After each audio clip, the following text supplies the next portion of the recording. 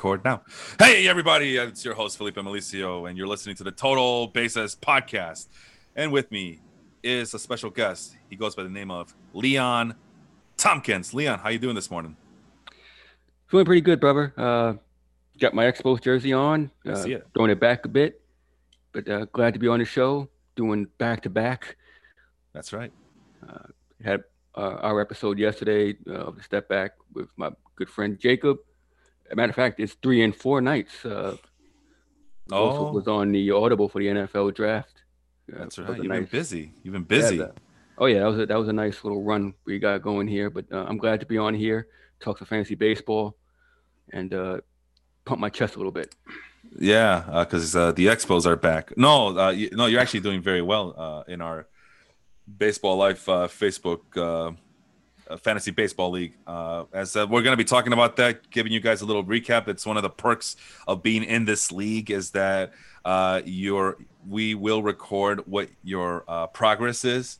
So without further ado, everybody's been waiting long enough. And oh, by the way, I wanted to mention that you did plug your show, right? But it's no longer at the Ballless Life Facebook group. It's now on the Basketball Life Facebook group. As it was a long time coming. I remember I brought it up before to change the name, and everybody was okay with the Ballless Life moniker, which I'm the one who picked out the Ballless Life name for that basketball group because I liked it for a very long time. I felt that it was a good allegory to life itself and mixing basketball as well. It just feels like sometimes the best representation of life itself is NBA basketball. And then it just kind of lost its luster, didn't it? It's like it's hard to say. Yeah. I stumble over the words sometimes over the Ballless Life basketball group. So you got to say basketball anyway at the end. Right. So we figured let's just keep it uniform with the rest of the other groups and just call it Basketball Life. And I'm already a big fan. Only problem is that I just got to make sure I don't confuse our group with other basketball groups with the word basketball in it. So yeah, there's no way that's happening. Once we get a logo, that's it. Oh yeah, once we get that sweet logo like the Baseball Life logo you got right behind you. Yeah, I could see a dunking silhouette or just like a Steph Curry knockoff of him shooting a mid-range jumper, mid-range. When does he ever shoot mid-range? No, a half-court jumper. So, all right, let's get going. So at our Baseball Life Facebook group, Fantasy Baseball League, we will go in reverse order, trying to figure out what's good and bad about these teams. And first and foremost, it is comfortably in first. That's James Handaboat's team, which I'll probably tag right now, and I'm going to ask him, James Handaboat, why does your team suck so much? As he's in dead last according to the standings here that we use. We are a head-to-head 11 by 11 categories league, and I'm in the part of the standings where it sorts it by if this were what do you call it? A roto league. Mm-hmm. So in reverse standings by roto, he'd be in dead last with 101.5 points, way behind Jacob's team, your partner over there at the Basketball Life podcast that you do with him. But let's start with James Handaboat's team first. Looks like he has a really good bullpen, has all the saves, struggles with the holds in terms of the pitching, and is just getting his ass lit up in ERA, WHIP, all the rate stats that he's just not. He doesn't have it. And in terms of offense, he has doubles. What can you tell me that you see on your end about James's team? You know what? Do you have his roster on the screen? I do not. I can get it up for you if you want, and share it with everybody else, if that's what you want me to do. Sure. Okay. Yeah. Go ahead. But you mentioned saves in the comment there. Saves is one category, doubles is one, and to be so dependent on those two categories and struggle everywhere else, it's a lot to ask. Let's look at his roster here. And this is the pitching staff right here that I'm showing since we're talking about saves. I mean, Mark Melancon has been pretty good for him. Jake McGee has been pretty good for him. But no holds. That's rough, man. You gotta plan for that type of stuff. I know, like, you know what it is, Leon. Natural instinct as a fantasy baseball leaguer is to always go after those closers and get those saves, which is understandable. Mm-hmm. but you should know by now in our league we do account for holds, and this is gonna do it to you. You need those holds. I'm sorry, you just got to find a way.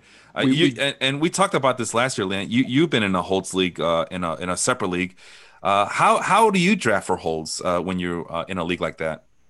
Well, for closers, you always have about 4 or 5 bona fide closers. You look at your Chapmans, even Kimbrel this year looks pretty good. The Josh Haders, those go off the board pretty quickly. Once you go past those elite closers, you go for the elite setup men, the Chad Greens, I took Tanner Rainey, now Blake Trinan of the upper echelon 90, 95 win teams. You figure they're going to get a bunch of holds. And then you can get your Liam Hendricks and those closers / setup men who might jump into that closer role later.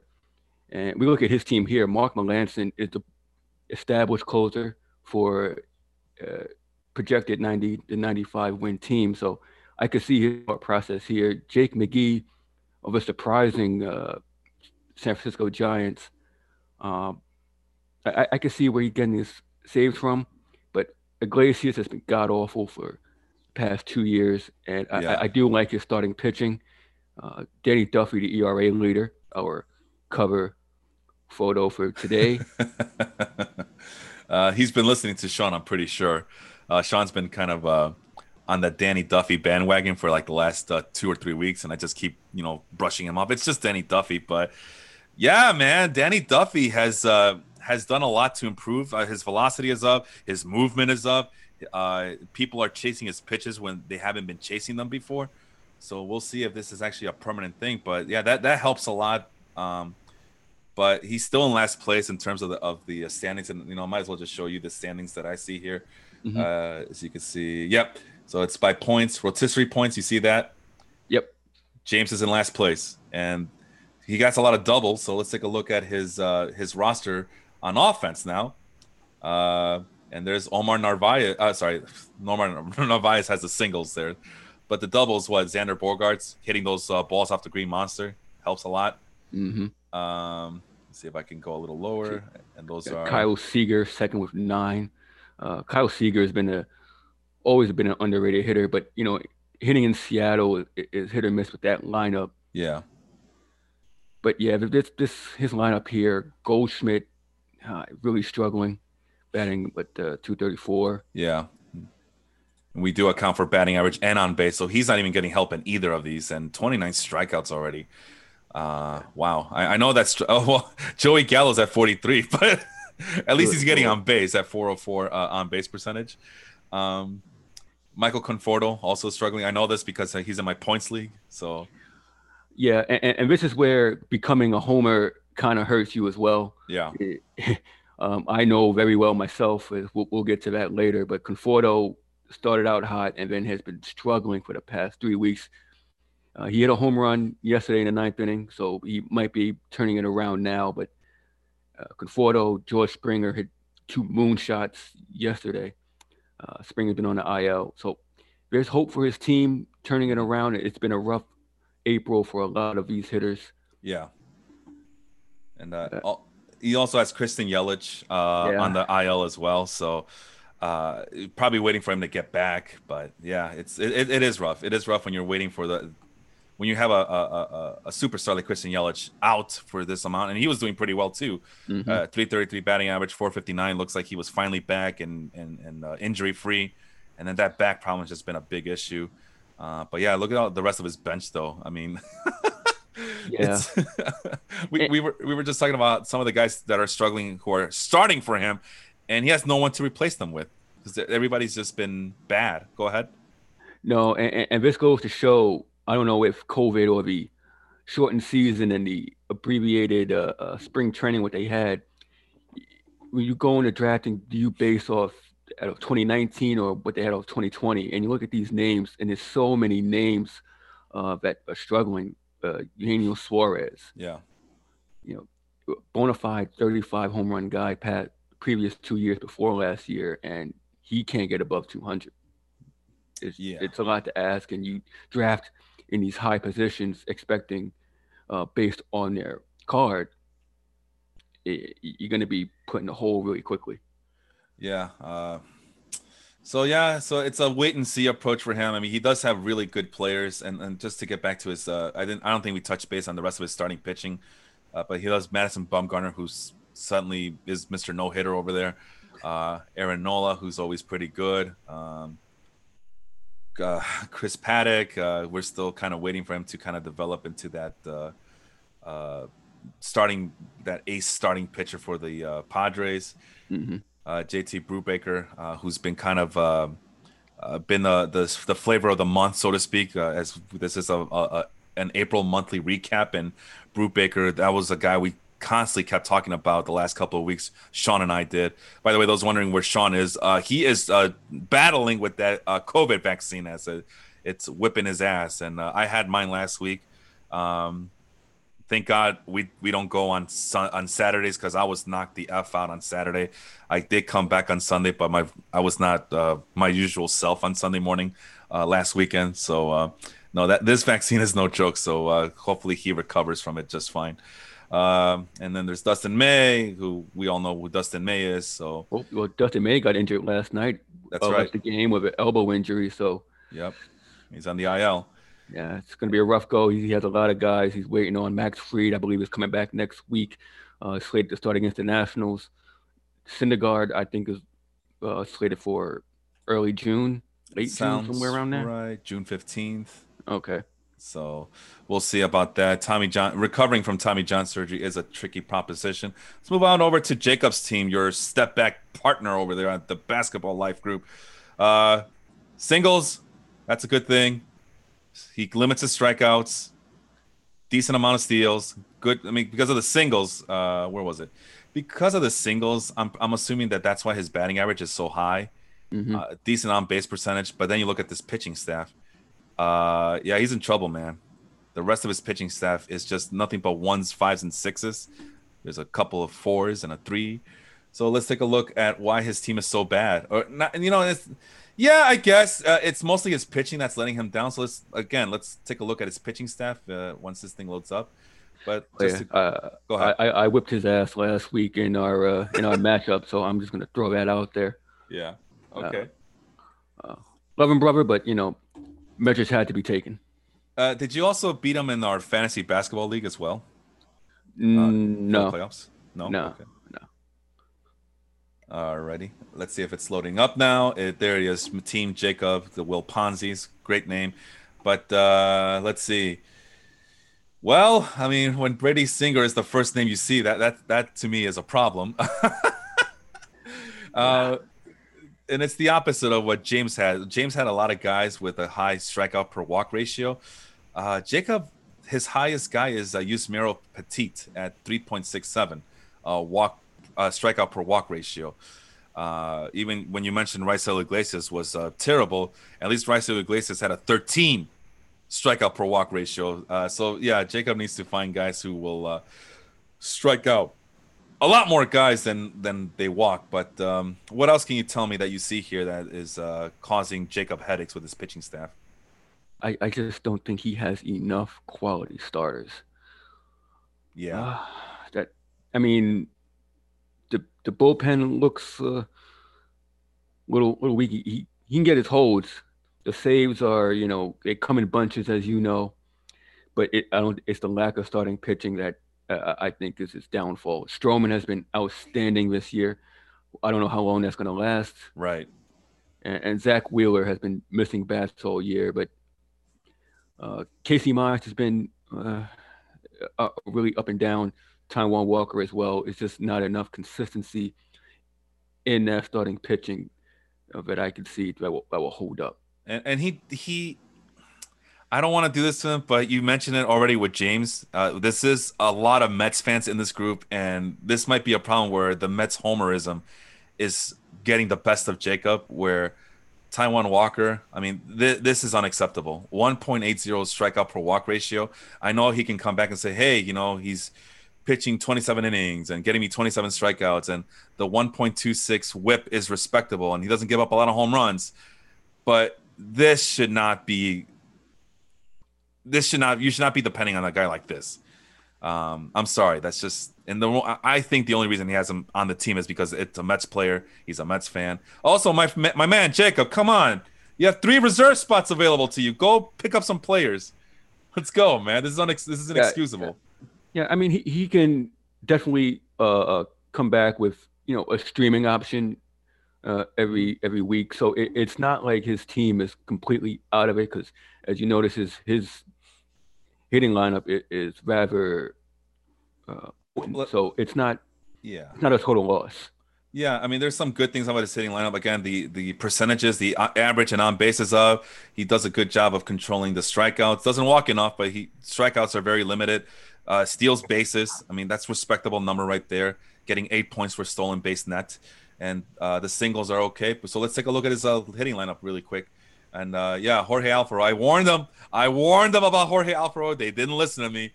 And yeah, 229, 250 on base. That's not gonna cut it. James McCann doing a lot worse. I know defensively he's been getting high marks just from people who've been talking about him and how the pitching staff looks better with him behind the plate. But the hitting, 217 average, 288 on base percentage. Yeah, that's not going to cut the cheese there. Who else do you notice here? Go ahead. So I killed him on his starting pitching. I got to defend him on his catching situation. Alfaro, we know the numbers. Projected that Marlins line to be in the middle. So you kind of go there, and it's really thin at the catching position. So I kind of see where he was going there. Mm-hmm. McCann, definitely a homer pick. I didn't, defensive catcher, you think he might drive in some runs in that lineup, but that Mets offense is absolutely cold. McNeil has not been what we expected.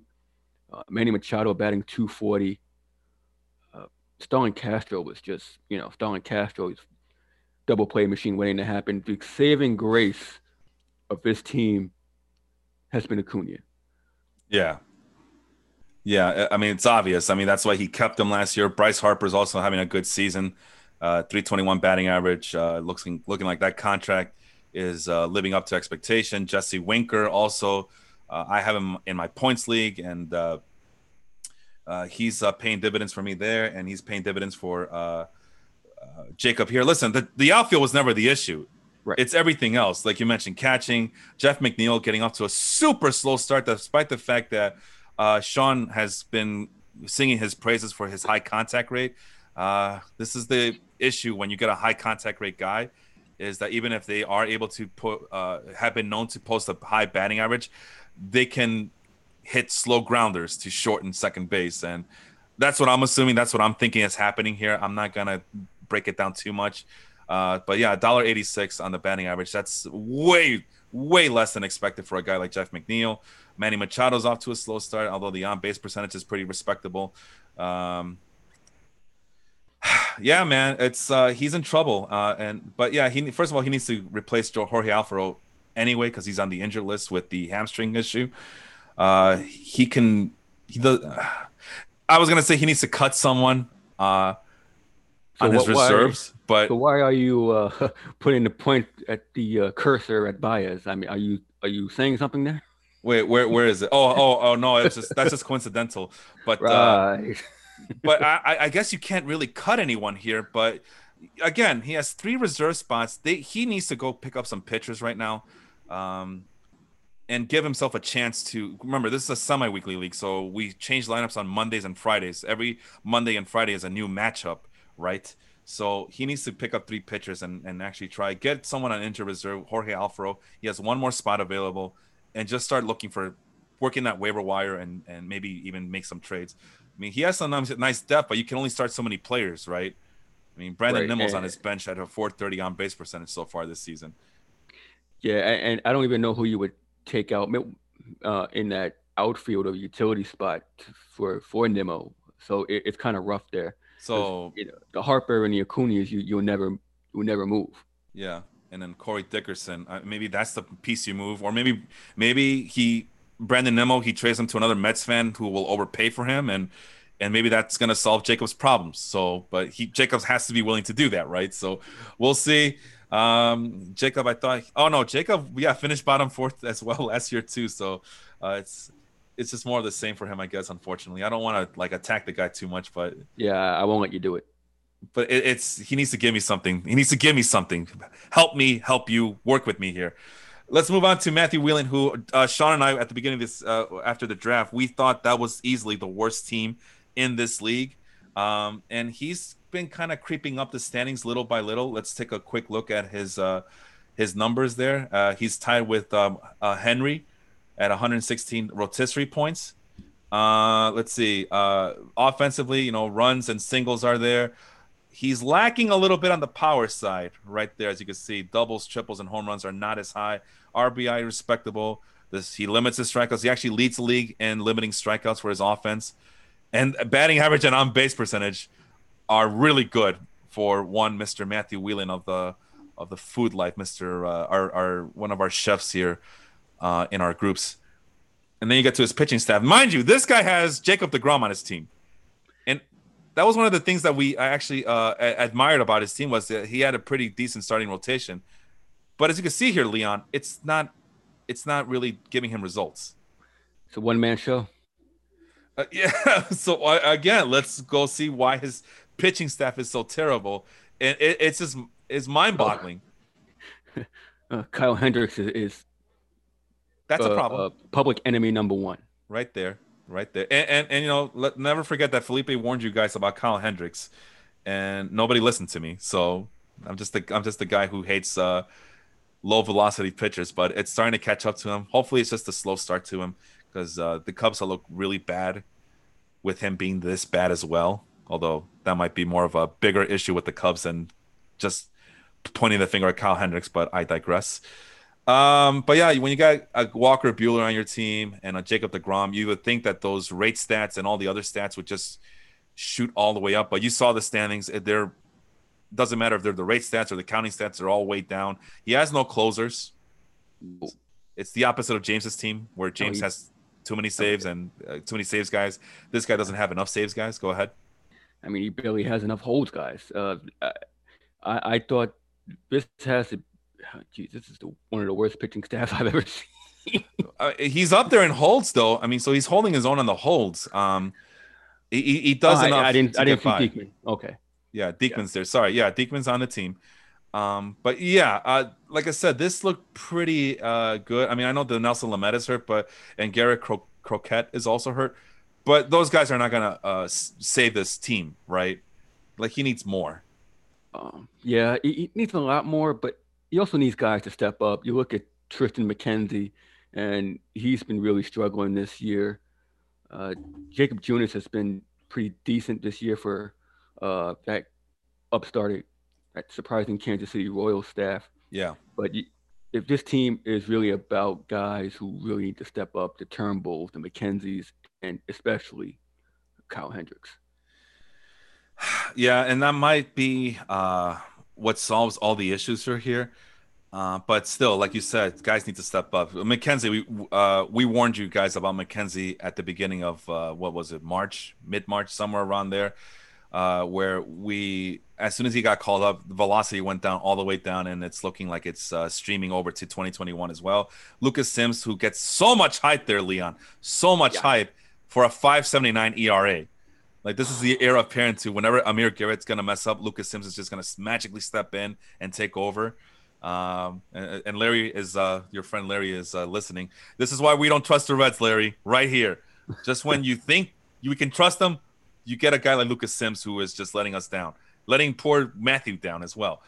So no, he needs to work on his thing. I mean, he has the holds down, but he needs help everywhere else. And again, just a matter of working the waiver wire and making a couple of trades here and there. Let's go to his offense really quick. Unlike the first two teams we saw, Buster Posey has been having a decent bounce back year so far. Mm-hmm. Williams Astudillo, well, yeah. Remember, this team limits strikeouts, right? But when you limit strikeouts, you also get a at least the batting average is high, but the 286 on base percentage is hurting my brain. It is. It's rough watching that. I do like Justin Turner. He's had a real nice season. I didn't think that was possible.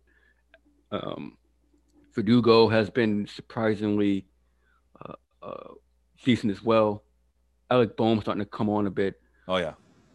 and Freddie Freeman has been really off to a slow start. Once you get Rizzo striking you out, uh,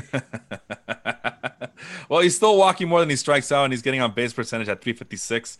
So all is not lost with Freddie Freeman. I think it's just a matter of time.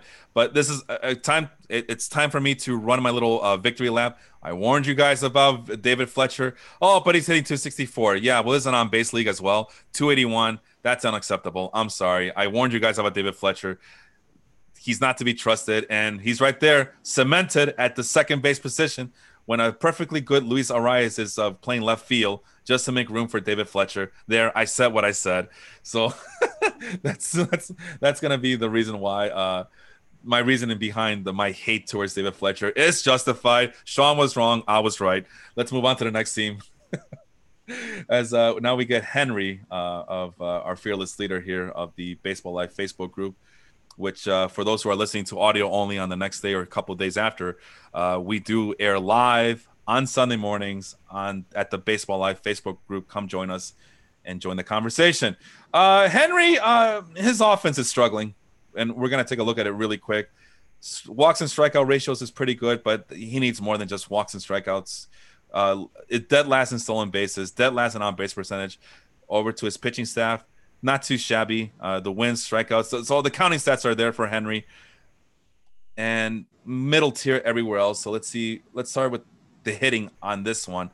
And again, this is going to be a running theme for us, right, Leon? It's the catching. Mm-hmm. Catching is going to be a problem for every team, right? It really is. It is so. It's not much you can do. Yeah. There's what 4, 5 catchers tops, and if we were counting Gary Sanchez, it might have been 6, but we see where that's going. I do, yes. Yeah. We'll take a look at Henry's team here. I think he struggled when Rendon went on the IL. You lose a lot there. Yeah. And Lindor has really, really struggled for someone of his caliber. And when you have those two guys struggling, the rest of your team has to step up. And you look at the back of those baseball cards, you know, you're speaking Phillip Evans, the Akil Baddoo's, and Michael Brantley's. Although Brantley's been doing pretty well, you're asking a lot from these other guys to step up. And for Henry to be in the middle of the pack there, hell, is a credit to him. Yeah, and I think that's more of a testament to his pitching, kind of carrying him a little bit. But yeah, this is we got some guys here who are kind of not having that big year that we expect them to. Again, Tommy La Stella. Second base is also a running theme here. It seems like all the guys that everybody fell in love with the last couple of years are letting people down this year. The David Fletchers of the world, Jeff McNeil, Tommy La Stella. Not saying that they're not going to be able to turn it around, and you're kind of committed to them at this point, but this doesn't help matters, is what I'm saying. Who do you see on this team that can pick up the stolen bases later on in the year? I do like Cedric Mullins at the top of that lineup. I mean, he's been a real nice spot for Baltimore, and you know Baltimore, they hit. John Means is doing pretty well. I don't really see anyone else besides Mullins.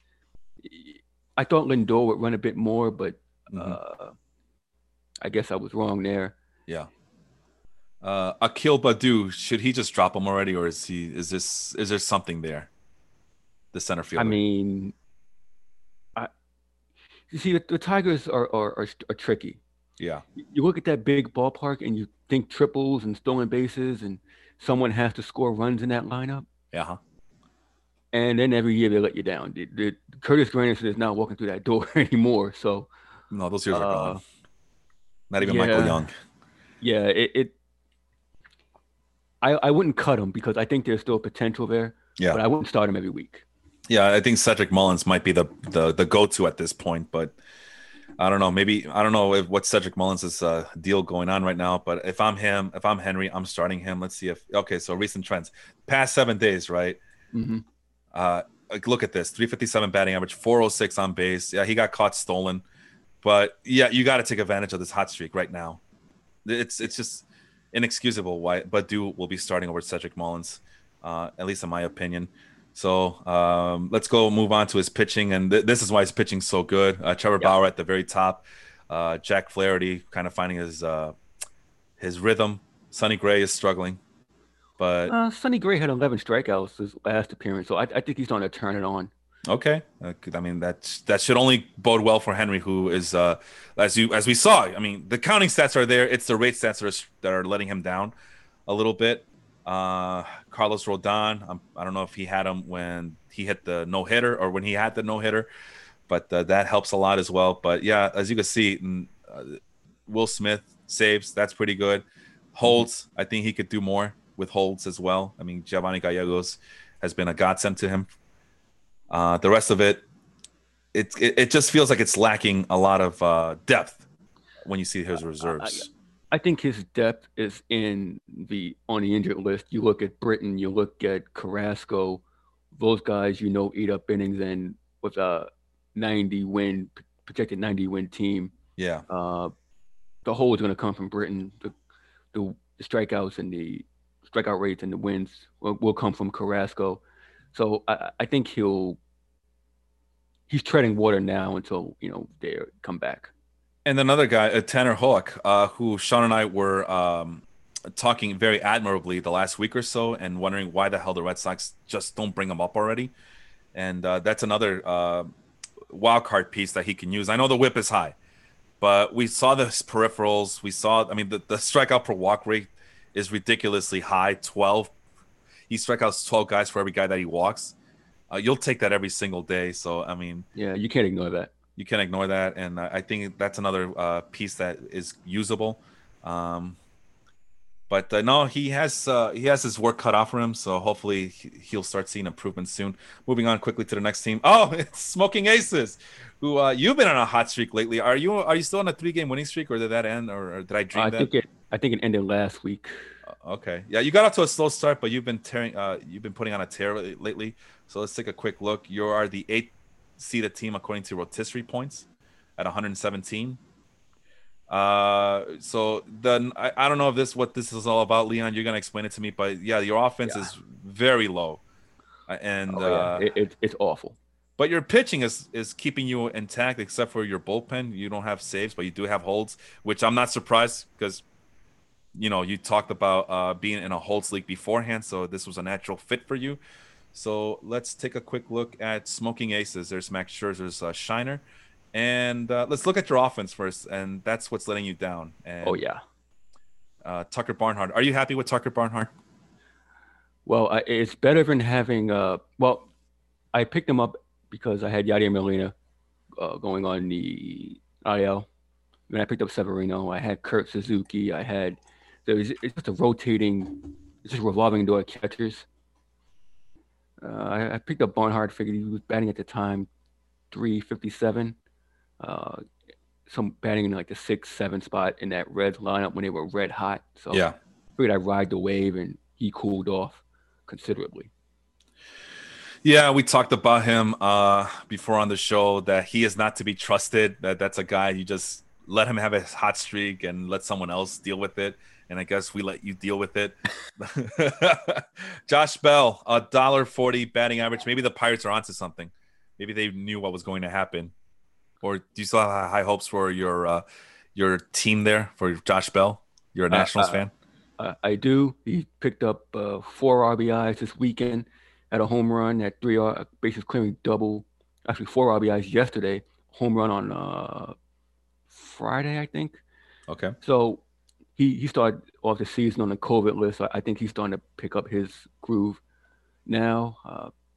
I got Ozuna and Blackman just totally stinking it up. Simeon, it's just god awful.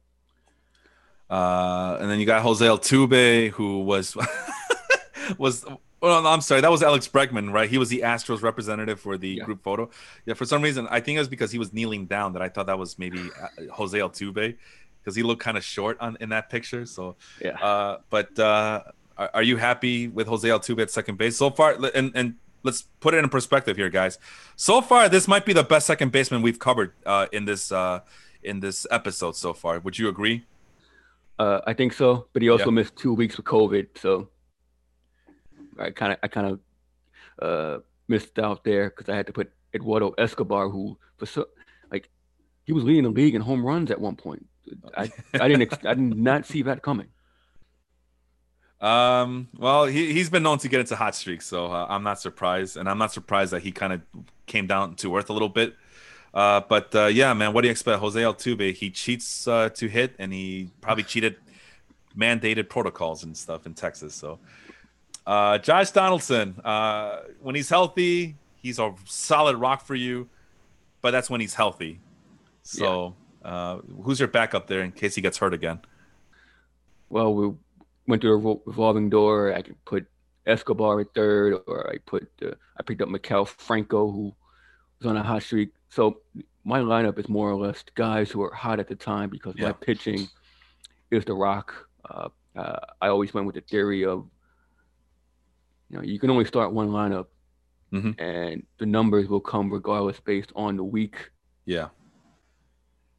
So I just put a hot lineup out there, and the pitching I figure would just remain solid, consistent, which for the most part it has. All right, let's move on to, and I made it a little bit bigger for everybody to see. I didn't realize that it was still blurry. But for those people using their phones, even when you flip it over, yeah, that's much better. Okay. Let's see. Tim LaCastro was hurt. Is he back now? He's supposed to be coming back on Tuesday. Okay. So they say. Victor Robles, you warned me. He's been god awful. Yeah, I still had a little bit of hope, and there he is. A little bit of hope left. I mean, 342 on base percentage is nothing to sneeze at. But yeah, the stolen bases for a guy who's supposed to be fast, I would expect better from him. I know I drafted him in my points league just because of the upside, and I immediately cut him because of I just didn't have enough room to keep waiting for him to kind of break out. So that's but I still have hope. I know Sean doesn't believe in him. Like Sean's very anti Victor Robles. So, but you're doing what I would do if I had the room for him, and just keep him on your bench and see if he'll flourish. I mean, he's still young, he's only 23 years old, so we'll see what happens. Yadi, that's hurting your catching situation. I think you might have mentioned that already. And Cody Bellinger, that's also hurting your offense. He's just been. Everything's just been hurting him lately. And then let's quickly move to your pitching staff. I mean, you got Shane Bieber, Kyle Gibson coming on strong this year, Tyler Glasnow. So you're starting, I think we mentioned it already, your starting pitching is pretty damn good. Your holds are up. But what are you going to do about saves there, Leon? So this is what I was mentioning this morning. I made the pickup of Ian Kennedy, 6 for 6 for Texas. Yeah. It's all about opportunities. He's picking up the opportunities now for the Rangers. Mm-hmm. Josh Stalmont, he picked up 3 saves last week, but he was on the bench. Okay. They never designated a closer out in KC until now, so he's going to need opportunities there. And I picked up Jimmy Garcia the week he had 3 saves. So he didn't pick up a save for me yet, but you look at the numbers, you just go based on guys who will get the opportunities. Like I said, you got 4 or 5 elite closers, and then you can just pick up guys later on. Kennedy, Stalmont, Garcia, those are guys picking up the opportunities now. So strike while the iron's hot. All right. Let's move on to the next team, which is Big Dinger Energy. That's Andrew O'Sullivan's squad. Let's see. How's he doing so far? Okay, so offensively, it's pretty respectable. He leads the league in home runs. He doesn't walk enough, strikes out too much. Stolen bases is pretty respectable. Average is good. The on base is low. Now you go to the pitching. If my computer would just cooperate with me a little bit here. Pitching is been disappointing for him. The saves are there. Not much of anything else. So let's take a quick look at his pitching staff. Luis Castillo, culprit number 1. Yep, there you go. Jesus Luzardo, not living up to his prospect pedigree. That's number 2. Anything else you see there, Leon? I mean, that's really the main 2 guys. Everyone else has been really picking up the slack. Mike Minor, I'm 5.26 ERA. It's a lot to ask from him. But John Means has been good. Pineda, you know what you get from him. And Blake Snell, you're very competent 5-inning, 6-inning pitcher. So quality starts are usually there. Just wanted to share a comment that Matt from our buddy Matt Bushnell. You mentioned him already at the Audible. He just got. I mean, he had a busy month doing the NFL draft.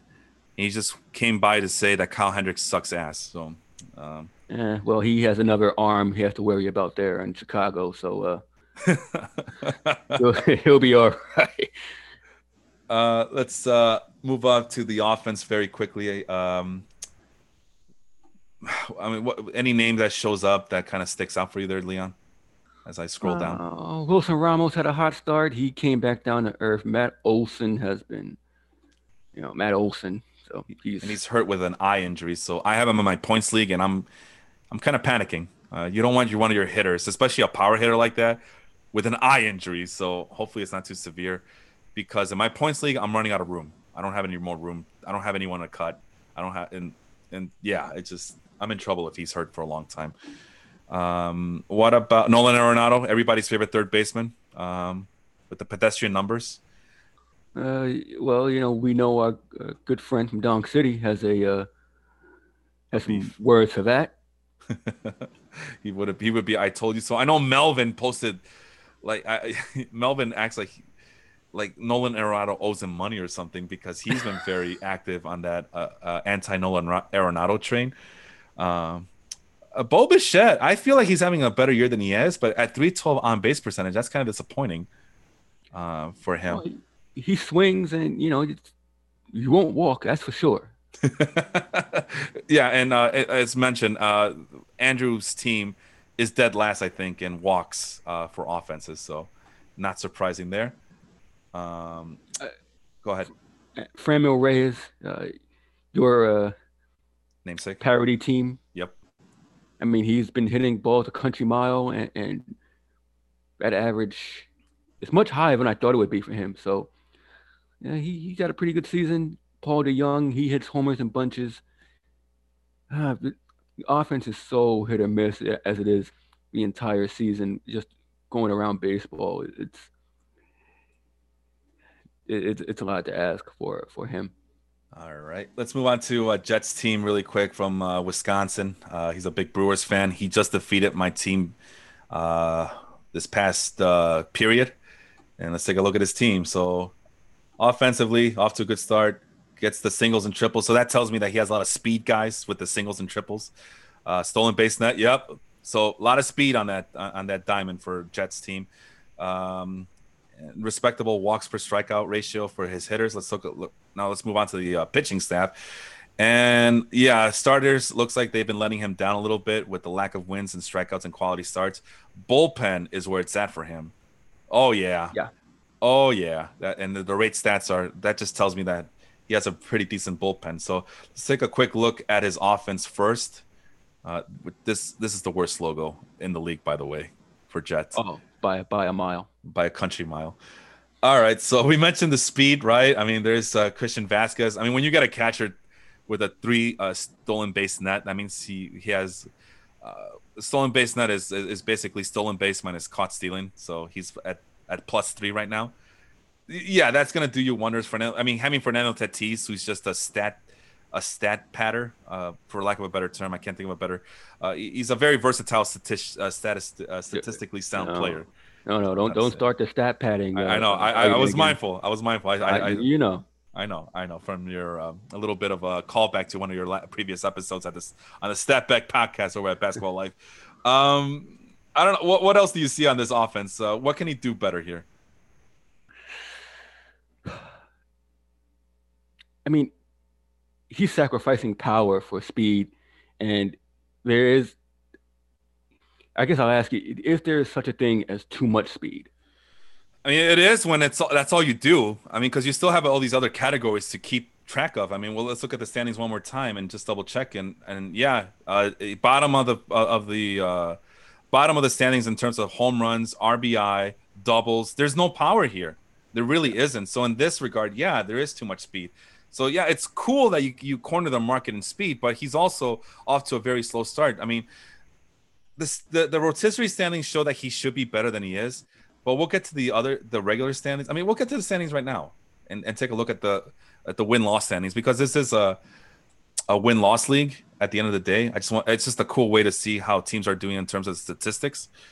And there he is. He's 2-6, dead last. He's not making the playoffs if the season were to end today.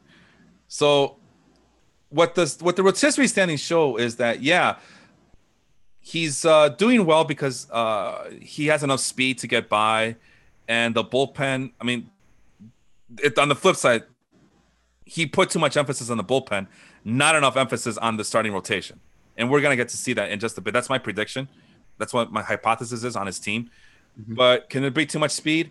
Yeah, because if you're not keeping track of everything else, then what's the point? You're not doing. And again, this is a win-loss league, not a rotisserie league, so it might work in rotisserie leagues only, but in this league, it's not working. I mean, he's 2-6. Yeah, I mean, you can always, if you corner a market, like you said, you can always trade for what you need, but this is a lot of speed just to be in the last place for a head-to-head league. Well, let's talk about that, Leon. I mean, there's not been a lot of trades. I think the only trade has been done by the commissioners. I don't think there was any big trades done last year either. Maybe Aaron pulled some trades off. I don't remember. But do you see this league getting any trades anytime soon? Because it's been pretty bare. It's been a pretty bare trade market so far since we switched over to Fantrax and expanded the rosters and did all these things to help owners get by a semi-weekly 162 game season. What are your thoughts on the trade market here? Well, I think a lot of big names are really struggling. The Stanton's starting to come around a bit. Judge starting to come around a bit. So you don't really see big names traded. You're not going to trade an injured guy like a Bellinger or Rendon was hurt last week. So this guy's just waiting it out. I don't see a lot of trades happening. And with the constant streaming of starting pitches and what the free agent market has provided for guys who can just go week to week, if it was a daily league, mm-hmm. I might see more trades. But considering you can only start one lineup every semi-weekly, yep, I don't see a lot of moves being made. I see a lot of patience. Yeah, and I think maybe COVID had something to do with it last year as well. Maybe that's why we don't see a lot of trades. Maybe people are having a wait and see approach. But I mean, we'll see if anybody actually takes advantage of their of their strengths and try to bolster their weaknesses. I mean, this is a good example right here. Trade away your speed for some power. Will anybody bite? Only a matter of time to see if that actually comes to fruition. The starting pitching, Corbin Burns has been the goods. Ian Anderson has been okay. John Gray. I had John Gray last year, and man, it's just disappointing to see what he has become. I mean, he's having a decent season, but he's still a Rockies pitcher. Yeah, for a guy who throws 97 to 99, to have that K rate is just awful. Well, I think his velocity is down from what I remember. I think so. I mean, I think it was down last year. I had him last year, and he wasn't impressive at all. Even on the road, he just wasn't impressive at all. And I think it's because the velocity has just been dipping. I mean, he is getting older. Remember, this is the guy who was drafted the same year as Chris Bryant. So maybe that draft class is maybe they took some radioactive juice that is wearing off. I don't know. Just coming up with a narrative. Yeah, if this team needs some starting pitching, I need some speed. I think we gotta work out a trade. Oh boy! All right, you hear that, Jet? Work out a trade with Leon. But there's the saves that we talked about. There's the holds that we talked about. AJ Minter, yeah, he blows 2 saves, but -2 on the net saves. But he gets the holds to kind of make up for it. So, yeah, Alex Colomé sucks. Tyler Duffy sucks. Brent Suter has been up and down, and Chris Bassett. I can't believe what's going on with the A's with Chris Bassett as your ace pitcher. By the way, another one, 3 reserve spots that he hasn't used yet. Leon, what's going on? Do people not know about this? That's the second one already. Well, you did mention we switched to How long we switched to Fantrax? 2019. No. Last year was our first year, and then COVID struck, and that kind of delayed our season. Hell, it took me about the month and a half, 2 months to figure out this. So it's a learning curve. I'm not gonna lie. You're trying to figure out roster spots and IRs and minor league spots. You're streaming guys, so it's a lot to take in. Yeah, well, I mean, listen. There's a method to my madness, right, Leon? Let me get my soapbox really quick as before we move on to my team, and as we get to the top five. Looks like, yep, top five. Uh, Everybody brags that their baseball knowledge is better than everybody else's, and this is a very smart Facebook group that we got going here. You know, you're one of the originators of this group. You're one of the more active members of this group. Everybody talks a big game. This is my way of saying, all right, well, let's put your money where your mouth is, right? Let's see how much you know. And Literally. yeah, and some of this knowledge does translate.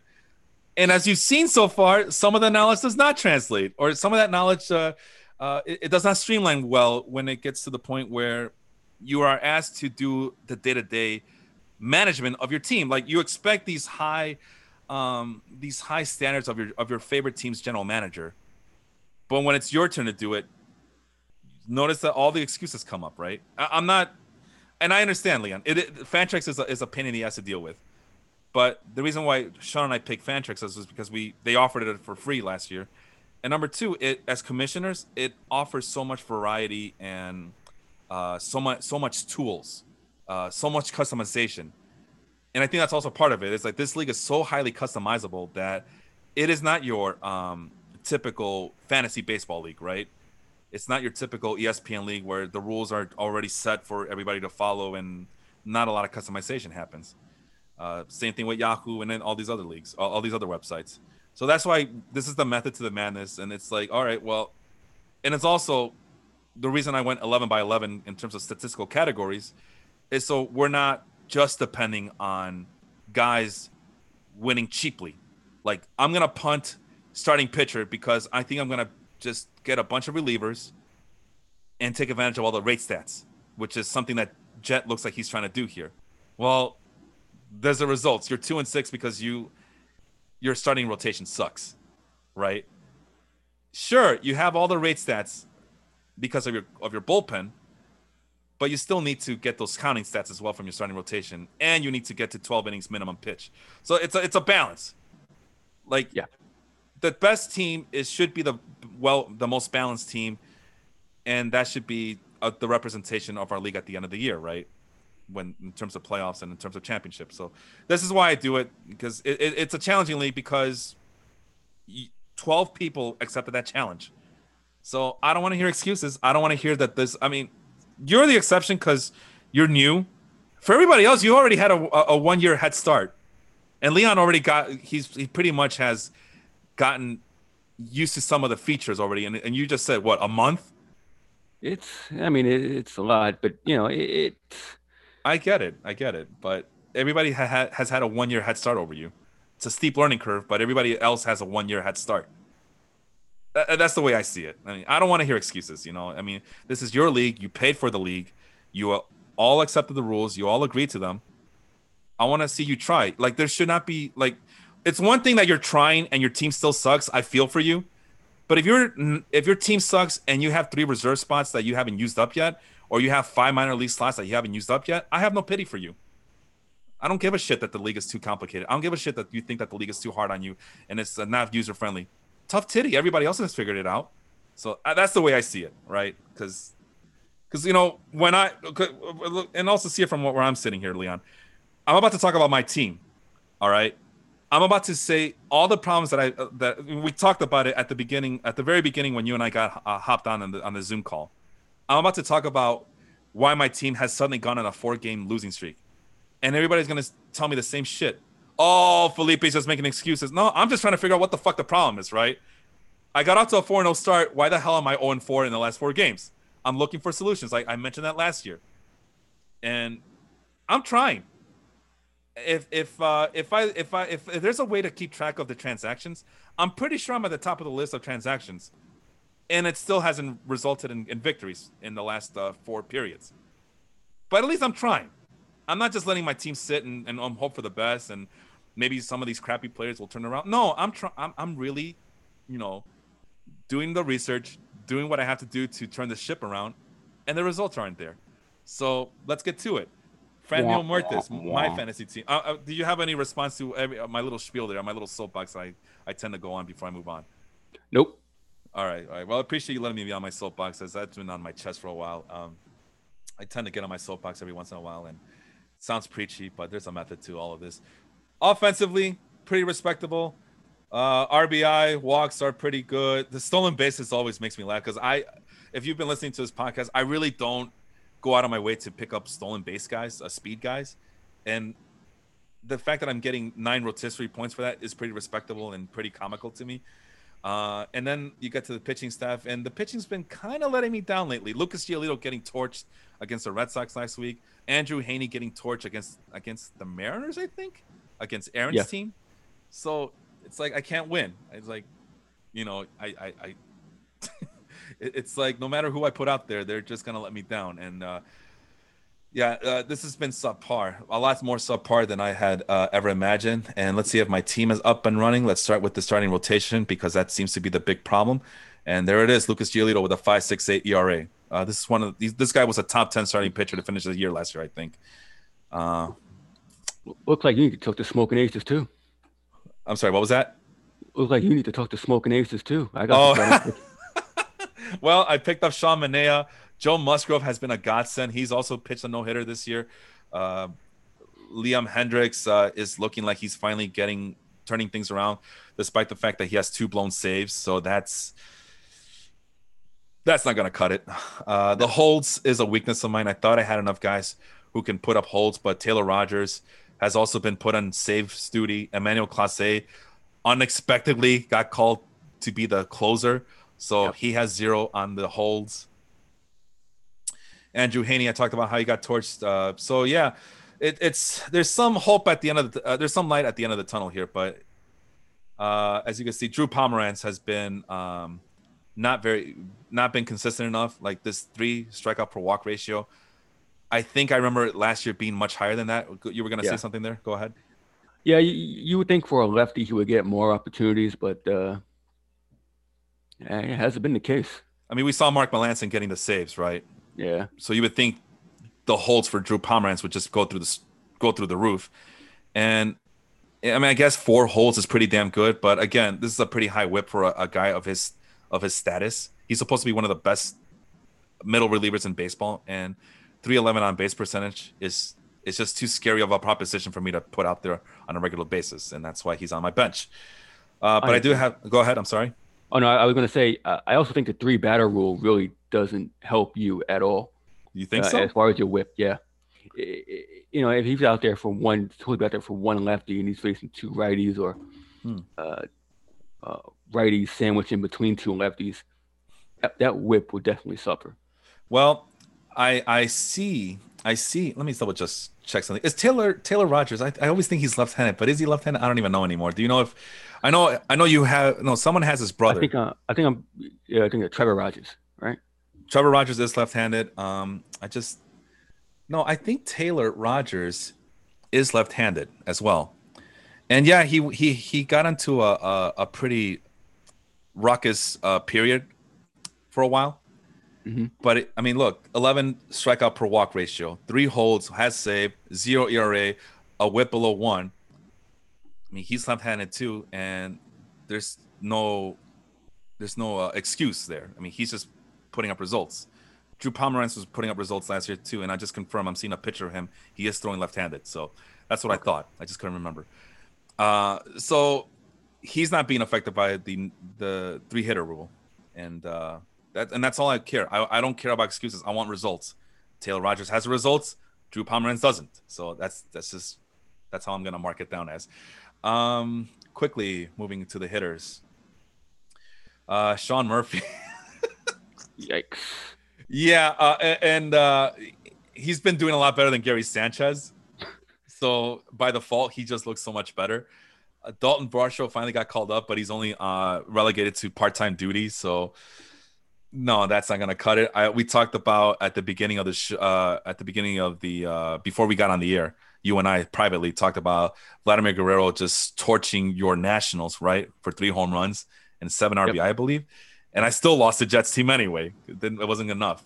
Yeah, balls haven't landed. That's why I have a jersey on for his pop. So, got to give credit where it's due. Yeah, yeah. I mean, how do you feel about that when you see? Well, I guess it doesn't matter, right? Because I always think the Blue Jays are somehow connected to the Expos, but no, the only connection is that they were playing in the same country, so never mind. But I mean, you were an Expos fan. You probably saw Vladimir Guerrero numerous times. I mean, how does that feel to see his son come back 20 years later and torch your team? I mean, it's bittersweet. Yeah, right. Uh, I also think with them playing in Tampa, if the aerodynamics of the ball is just never landing, it's rather outstanding. I like the way Statcast can't really track the ball once it goes into the school parking lot. But yeah, if it was a definition of country mile, Vlad Guerrero last week and Springer, that Jays team definitely proves it. But he slimmed down. He looks good. Yeah, that's what I was Uh, banking on. Yeah. 349. I mean, that's nothing to sneeze at. Finally living up to potential.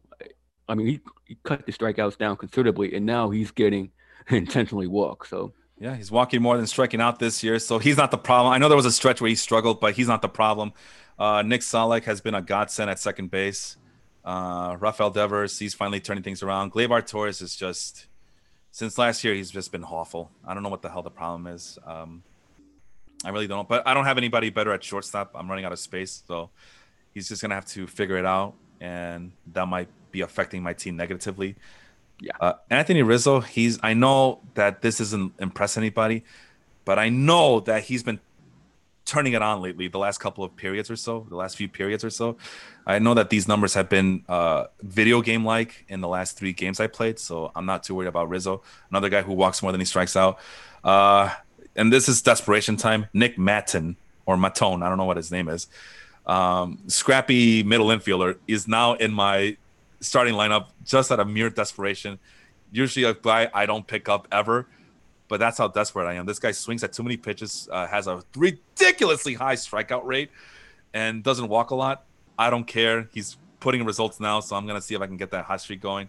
I'm putting on Austin Hayes, even though he's been slumping, but the last couple of weeks he's been doing pretty well. Luis Robert, thank you, Sean, for trading him to me, but I still don't trust him all the way. But right now, I don't have anyone better than Luis Robert. Would you trust Luis Robert on a weekly basis if he were on your team? I'm trusting Charlie Blackman right now, so I got no choice. I would. Max Muncy with the low batting average, but the high on base. Although lately, the last couple of periods, I've seen numbers like, 83, 85, 111, 112 batting average.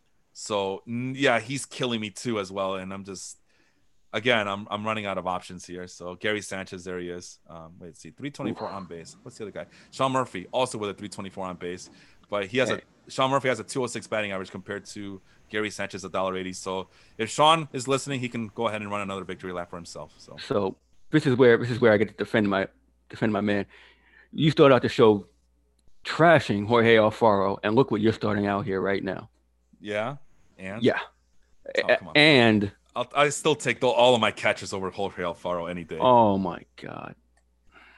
Stop lying to yourself. No, I just don't like him. I don't like him at all. I would, especially where Jacob drafted him so early. I mean, and that might be a reason why Jacob's struggling so much is because he reached for Jorge Alfaro when he could have gotten a better catcher later, and he could have gotten a better player overall, where he picked them up early in the draft. But that's just me. By the way, speaking of your man, Leon's jersey is fire, says Jacob Moses. So You can't deny it. It's a really good jersey. Thank you. Larry says that James is going to finish dead last, and there's no hope for him this time. And he also calls out Jacob as well. Jacob, if he doesn't make a big trade, he too will stay at the bottom of the standings. So you guys got some work to do, you Mets fans, you crazy ass Mets fans. And then there's my guy Juan Soto. I told you at the beginning, I think last night, I didn't realize how much Juan Soto, because I went a couple of weeks, maybe 3 weeks without him last year too, and I was able to stay above water. I didn't realize how much Juan Soto was hiding so many deficiencies on my team. So please get back soon, Mr. Juan Soto. Yeah, we both need you. Yeah, how's the Nationals doing without Juan Soto? Oh, well, the Nationals actually top 3 in batting average for the season. Yeah, but they lack the ability to hit with runners in scoring position. It lacks that punch. They're using Yadiel Hernandez, who's been a godsend, 33-year-old minor leaguer. batting in the 3 spot. Josh Bell starting to come on a bit. Yeah, Schwarber hit a moonshot walk off. So as he always does. Yeah. yeah, but Trey Turner is the cream of the crop. Jacob defending himself about the Jorge Alfaro pick. I had no choice. I had to pick him up because all the good catchers were running out. But who's to say Jorge Alfaro is a good catcher? But bum. So that's my rebuttal to that. Let's move on to Molina Applebaum, who last year, I forgot what his name. I think it's something to do with Yadier Molina is the best catcher ever, and he ended up being in dead last and did not win the first pick overall lottery. Just like he kind of in our basketball league, he was also the worst team in our league, and he missed out on the first pick overall in our basketball league as well because his team was so atrocious. So now he'll be picking fourth, I believe, if I remember correctly. But Leon, if all things go according to plan, my friend, we're gonna be talking about our fantasy basketball league Friday, I hope, and kind of break down these teams a little, like kind of how we're doing it here, as we put on a nice little bow. You and I are scrapping for that championship title. Everything's looking good your way, but there's still a fighting chance for my team. How are you sitting on a Sunday morning about your team's chances of locking this up in the basketball league? I'm looking pretty damn good. I got my crown ready. Gotta find some space up here for the banner. Yeah. Going from worst to first. I'm feeling pretty good. Were you in last place last year? I don't remember. Yeah, I remember. I didn't draft a team. I had my app didn't work. It was god awful. That's right. I made the dedication to put everyone on notice, and so far it's coming to fruition. That is a good story. Good job. Congratulations if it comes true. So it ain't over till the fat lady sings. But yeah, my team is just. We'll talk about it on Friday. I'll make up more excuses as to why I lost on Friday. So good. Whatever. Yeah. Very good. I'll be right here to. I'll be here to hear them. I'll write them down in my book here. And for those who can't see, I put air quotes when I said excuses. Like, no, I'm losing fair and square. I mean, nothing I could do about it. Just, again, good process, poor results. So let's go. Molina, who's been getting very good results compared to last year. Still a bit of a homer, as you'll see. Still gets too many Cardinals on his team. But I think it's a name change, right? He the little homage to A Tribe Called Quest. I think that's doing wonders for him. Let's take a quick look. Offensively, this is pretty damn good. Leads the league in stolen bases. Leads the league, is up there in RBI and home runs. So they got that power speed combination going. So see if Jet could be more like that, Jet might be at the top of the standings, right? Right. So the rate stats on offense is pretty darn low. So that's a minor concern. But if he's getting all the counting stats, it shouldn't matter too much. Starting pitching. Quality starts up at the top of the leaderboard. Wins and strikeouts are healthy. Strikeouts per walk are healthy. Bullpen can use a little bit of help, and but the rate stats are respectable. So let's take a look at this bullpen. See how bad it is. And there's Rafael Montero. Well, yeah. Yeah, that's it right there. But I mean, Chapman, 9 innings, 22 strikeouts. Yeah, that's wow. That's gonna be a healthy. Those are some healthy rate stats coming from Aroldis Chapman. Why Jake Arrieta is on his team, I don't know. I mean, he's pitched pretty well the last couple of starts, I believe. I want to say he has. But Garrett Cole has been carrying this team, right? Yeah. It's the Garrett Cole show. Zach Galfland has come on his own. That's another one that you can where Sean, if he's listening, he can run his little victory lap. He's been kind of hyping him up all off season long. Yu Darvish. And then there's Corey Kluber. So they all can be winners. Wang Yun Kim. Yeah, I was gonna get to Did you see that coming? I was very reluctantly optimistic about him, but it's the Cardinals, so I don't trust what they do in terms of their pitching. There's like you look at the Cardinals' rotation and their bullpen, and on paper it looks impressive. And then when they go out there, the Cardinals, like I mentioned in the offseason, they are the class of that division the last 2 or 3 years, and it just doesn't translate. Like they still struggle to make the playoffs. They still let the Brewers in, who are very one-dimensional. They let the Cubs in, who are I don't know what the hell the Cubs issue is at this point. Just when you think you have the Cubs figured out, they just wet the bed, and they somehow compete. I don't know how. Probably because the rest of the division is so bad. And who's the Reds? The Reds always look good on paper too, and we just talked about the Reds being so bad with some of their players already. Lucas Sims comes to mind, right? The Reds definitely put up a fight.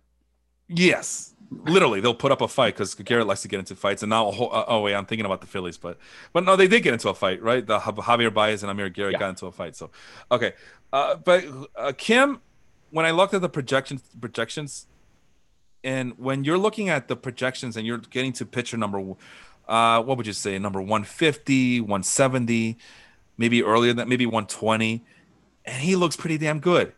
He really does, because compared to everybody else around him in the rankings, he looks pretty dependable. But he looks a little bit too dependable, right? He's 32 years old. We're in a keeper league, so I just made sure not to pay him too mind. But yeah, he was a guy that I was like kind of reluctantly being optimistic about. And so far, I mean, this is pretty good. This will play the 16 strikeouts against 1 walk.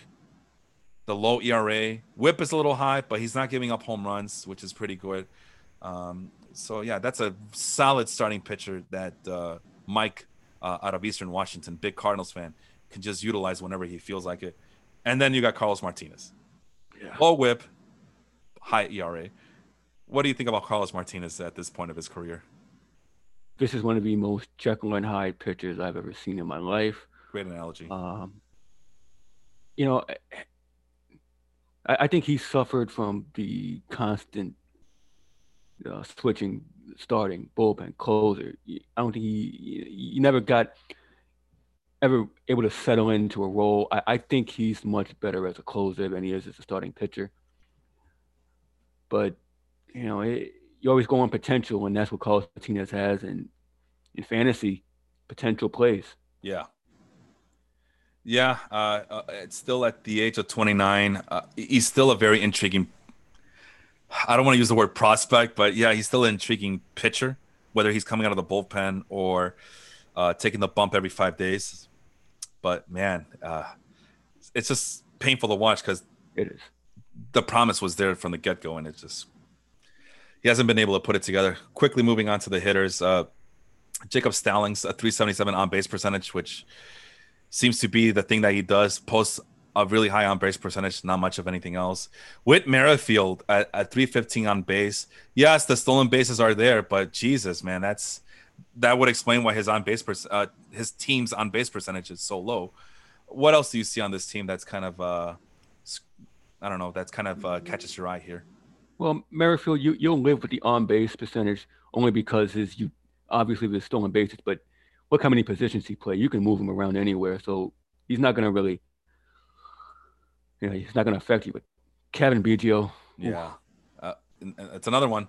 Victory lap time for me now. I warned Sean. Like, I think you're ranking Cavan Biggio a little bit too high. So far, every single second baseman that Sean Flannery has been high on so far in the offseason, they're off to a very slow start. And now it's my turn to run a couple of victory laps for myself because I tried to warn him and he didn't listen to me. I think so far Nick Madrigal has been the only good one, right, of the scrappy, slappy second baseman that he loves so much. And even he just puts up empty. We talk about Nick Madrigal every week, so you guys know my feelings about Nick Madrigal. Love the upside, but he needs to start connecting and putting that ball, hitting that ball with authority to matter in real and in fantasy baseball. Go ahead. And one of your favorite players of all time, Ozzie Albies, doing what Ozzie Albies does. Sean time. Sean, this is for you, buddy. You can run your victory lap. So hopefully that'll make you feel better. We talked about Eduardo Escobar, Eddie Rosario. I never see them in the same room. They're the same player as far as I'm concerned. They're doppelgangers of each other, right? Yeah. Dylan Carlson. So this is one of the few times where being a homer works out well for Mr. Harvey out in Eastern Washington with the 361 on base. So he looks like, and playing all outfield positions, one of the few players that qualified at the beginning of the year at multiple outfield positions, because we do use left field, center field, right field in our league. Nelson Cruz, a wonderful pickup by Mike here, it's paying off dividends despite the fact that he only qualifies as designated hitter, and he still has Colton Wong, who's I tell you guys, look out for Colton Wong. You might want to wait around for second base, let all those slappy hitters go by, and just take a chance at Colton Wong. And I got laughed at. And look at the results: 387 on base, 302 batting average. He's just got back from the injured list, and is the reason why. And batting leadoff there, Leon. Yep. one of the reasons why the Brewers are relevant. Go ahead. I was gonna say, this team is hot now. I don't know if it's sustainable looking Mm, at this lineup. okay. I do like Wong. I like Cruz, Mitch Haniger. It's Yeah. He's a borderline Mariners fan because he does live in Washington. He's a right. Cardinals fan by birth, but Mariners are kind of his transplanted team out there. Austin Nola, once he gets going, I think that might give him one of the better on base catching duos in all of our league. So that's gonna help. Luke Voigt, when he gets back, that's just gonna do wonders for his power. And you still got Nolan Gorman and CJ Abrams kind of waiting in the wings there, Yeah, we've been and waiting for a Emily while. slots. So maybe it is sustainable. So we'll see. But yeah, Ahmed Rosario and Nick Ahmed, that's not gonna help any. So anyway, let's quickly. We're almost done here.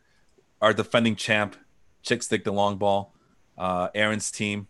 Aaron Zuccarello. Oh, I skipped one. I am so sorry. I skipped one of our favorite guys, Mario Margola, the Yankees fan from Jersey, the so-called fantasy expert. He writes for Fantasy Pros, has his own fantasy website. Mostly deals with the with football pick'em and against the spread picks every football season. Offensively, the singles aren't there. The power is though. Strikeouts, he leads the league in strikeouts though. I'm wondering how many Yankee players he has on his team that's causing that. Judge. I Does he have Judge? promise. I don't remember. I Yeah. I'm almost certain he has Judge. But average and on base, solid. I mean, top three right there. So he's doing well. Starting pitching is pretty good. The saves is not, but he, kind of taking a page from your book. Yeah.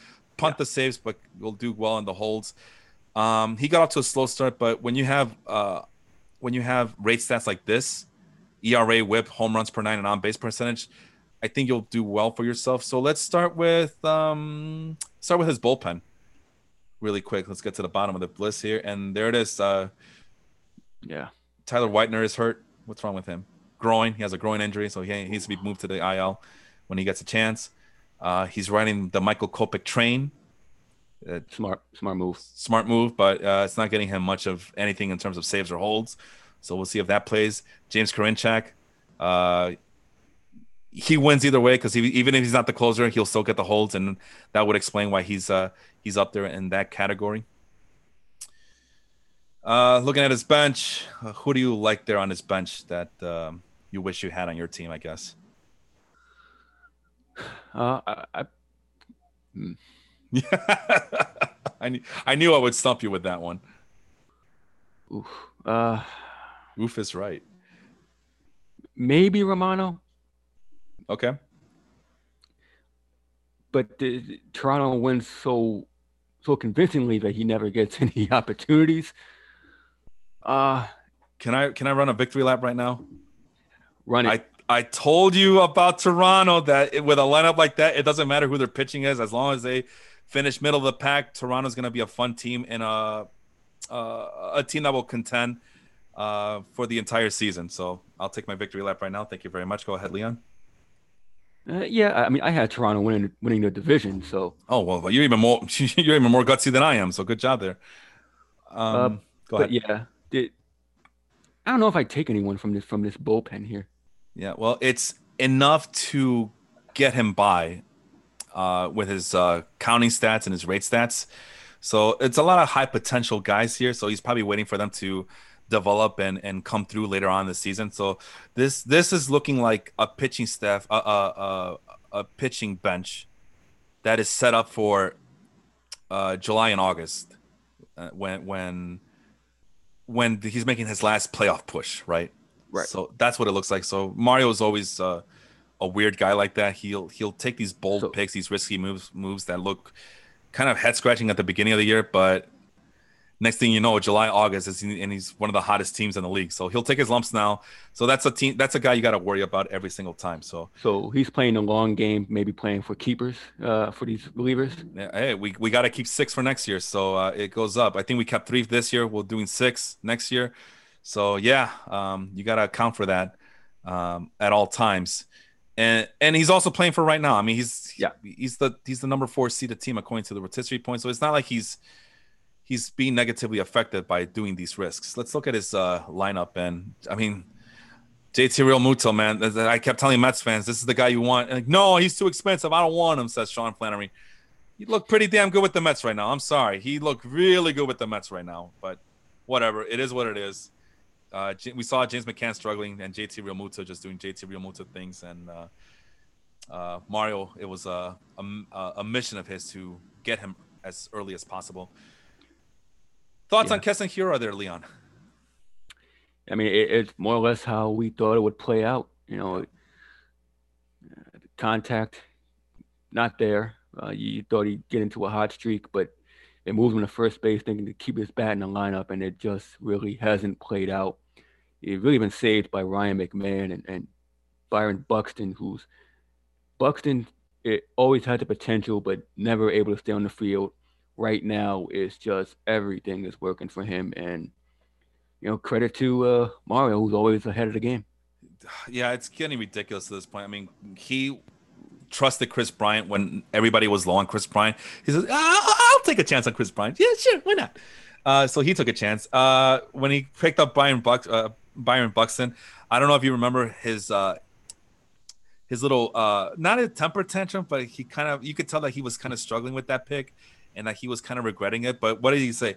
I had to do it. I had no choice but to do it. Because if I don't get him, I'll regret it. But if I get him, I regret it either way. So it doesn't matter, So It's working out. Like you mentioned, it's working out for him. Everything he's done is working out. Even the guys who are striking out high.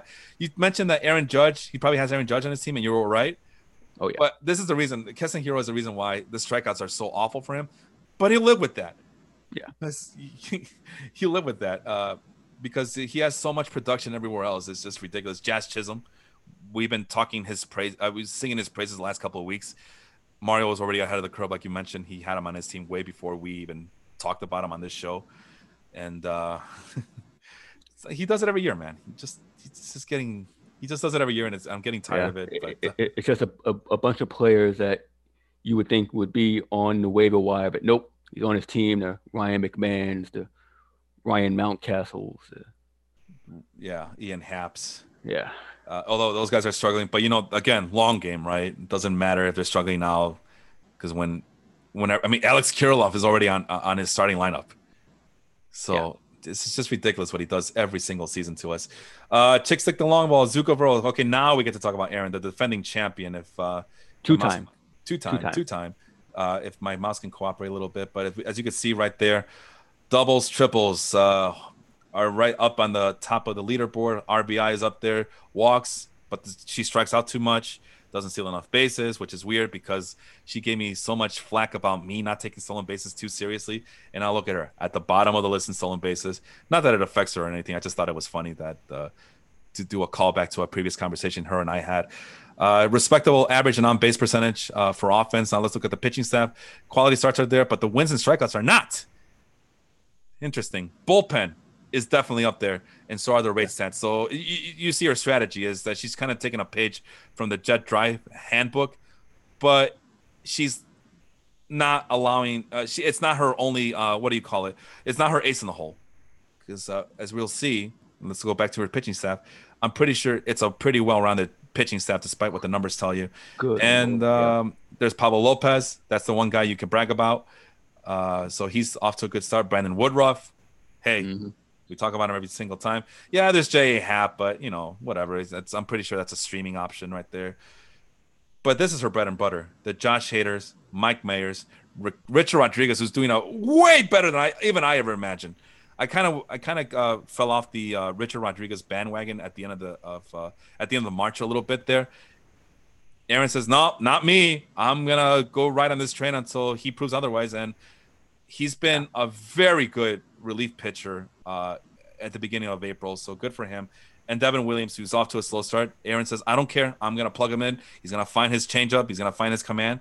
And he won me a league championship last year. He's going to do it again this year. Well, you'll see. But as you can see, this is one of the rare instances where somebody in this league is just going relief pitching heavy. 1, 2, 3, 4, 5 relief pitchers that will be starting for her next week, because we'll take a look at her starting rotation on the bench. what do you think about that strategy that she's pulling off right now? Now that you see her pitching staff as a whole, Well, Maeda's really, really struggled, so that doesn't help. DeSclafani's been really good. Rodriguez, the Boston ace, really accounting for the K rate. yeah, But looking, I can't knock the strategy of a two-time champion going with relievers and going with streaming starting options because there's only so many aces yeah, in the league. So you can ride a hot wave, but the relievers, elite relievers, as we talked about before, they will always be there. And she has pretty much damn near all of them. yeah. And this is pretty much the same guys who helped her win last year. The one thing is that she has been struggling to get to that 12 inning pitching limit. This is why I had that 12 inning limit pitching, because I knew that someone would try to take advantage of the fact that if you just put a bunch of relievers out there, you could just eat up the rate stats and the bullpen stats, and that it would be one way to win. But we want not just the quantity. I'm sorry, not just the have teams with the high rate stats win, but we also want those teams with the high counting stats as well. And I think she's finally figured it out, and that's why she's in second place in this league. And so yeah, maybe that's either we have to do something to kind of change that up and not have you guys depend so much on relievers, because the whole point is to get a good balance of both, or what was my second thought on that? I don't know. I'm kind of rambling on in here. April. In April, you kind of screwed with the 7 inning double headers and all the rainouts in early April and May. So it's a bit of a risk to run when you have little starting pitching. But like I said, she has Woodruff and DeSclafani. Maeda is a proven commodity. So. And I see that she picked up Jose Urquidy when I dropped them. With, again, desperation mode. I got to figure out why my team's so bad. And I figured Urquidy is one of the main culprits. And now I see that she's on her team and he's turning things around. So yeah, my impatience is her reward. So my thought was either we change up the stats and try to put up another counting stats that will benefit starting pitchers, or we increase the pitching limits like I wanted to this offseason until Sean talked me out of it and go up to 15 innings pitch as opposed to 12. That's a lot. Well, I mean, again, it's all about balance, and I don't know. I don't know how I feel about just having somebody win because all they're doing is just putting up 5 relief pitchers out every single period. But it's an interesting strategy that is allowable because we do have so many pitching. We have so many pitching slots to fill in every single period. So, well, Sean and I and Aaron will talk about it some more in the offseason. So that's going to go well. I can only imagine. So take a look at our offense. That might be the best catching duo in all the leagues so far. Would you agree? Without a doubt, she went catcher heavy early, really snatched him off the board. This is why she's a champion. Salvador Perez, if you didn't think that he was going to have a bounce back season, you're crazy. Even Abreu, a slow start. Chapman, a slow start. Matt Chapman, yeah. Matt Chapman. But, riding the train with Votto having a bounce back season. It's just a solid lineup, even with the struggling big names that she has. Yeah, Mookie Betts is still the good. He's trying to take advantage of the Yermain Mercedes bandwagon hot train, which with the ridiculous video game numbers that he's been posting, the 395 batting average, the 435 on base. For those who can't see and are listening to audio only or are listening to us in the background, she has Wilson Contreras and Salvador Perez as her 2 catchers. This is a 2-catcher league, by the way. She's riding the Ty France hot train. Just everything is hitting for her. Like it's the complete opposite of a lot of these teams where a lot of guys are just struggling. She's going with the hot hands, and it's just been all hits. It's been all the hits. She's like the Britney Spears of baseball, fantasy baseball. It's all hits. Yeah. Billboard hits, right? Jake Cronenworth, a concern of ours coming into this season. She's like, I don't care. He plays multiple positions, and I'm pretty sure that the Padres are going to find a spot for him every single game. And so far, for the most part, it's come true, and she's benefited from that. Tommy Edman gets all the playing time playing multiple positions, and he rewards her with a 3 stolen base net and a 347 on base percentage. So lots of good things are happening for Aaron. I do worry about her depth, but like you mentioned, why worry about depth when she's just plugging all the hot hitters anyway? So it doesn't really matter. Yeah, once Matt Chapman and Abreu get going, that will just make up for it. So Yeah, and she's already what's her record? She is 6-2. So I'm sure Sean is hearing the footsteps behind his lead. And speaking of Sean, let's go to Team Madrigal. Mad Dog Madrigal. Yeah, that's his favorite, one of his favorite second baseman, favorite players all around, as we mentioned. I don't know what the hell is wrong with my mouse. It won't let me go see how he's doing with singles, but I'm pretty sure he leads the league in singles, but he leads the league in doubles, triples. Again, triples is a speed stat, not a power stat, as far as I'm concerned. So it goes well with his net stolen bases. So he has the speed, he has the power, he has the walks and strikeouts. Averaging on base, it doesn't translate for some reason, but I'd be okay with everything else. Starting rotation is the goods. The strikeout per walk ratio is a little bit surprising to me. So it's going to be interesting to see what the problem is there. The saves are up, the holds are not. And all their other race stats are top of the leaderboard. There's no secret as to why he's doing so well. Probably the most well-rounded, most well-balanced team of everybody. And just might as well start with the pitching. There it is. Nate Eovaldi, Christian Javier. These are guys that he likes so much. Trevor Rogers. It's a who's who of April pitching so far. Anything you see on your end that impresses you or catches your eye? I mean, those relievers are cream of the crop. You see why he's top of the leaderboard. Edwin Diaz, bounce back season. The one Met homer that you can actually hang your hat on besides the DeGrom. So Diaz had a bounce back season. Jansen hasn't fallen off a cliff yet, even though that Dodger bullpen is really shaky. Yeah. And Craig Kimbrell has found a fountain of youth. He called it. Yeah, we didn't listen to him, but he called it. The holds are a problem. So this is the complete opposite of what a lot of these other teams are doing, where they're punting on saves and going after holds. Sean's doing the complete opposite. He's punting holds, gaining up the saves, and it's not affecting his rate stats at all. So he has a pretty healthy rate stats overall. So that's a plus for him. He has Freddie Peralta, who is one of his favorite pitchers, who he's done pretty darn well transitioning from the bullpen to the starting rotation. Any weaknesses that you see here?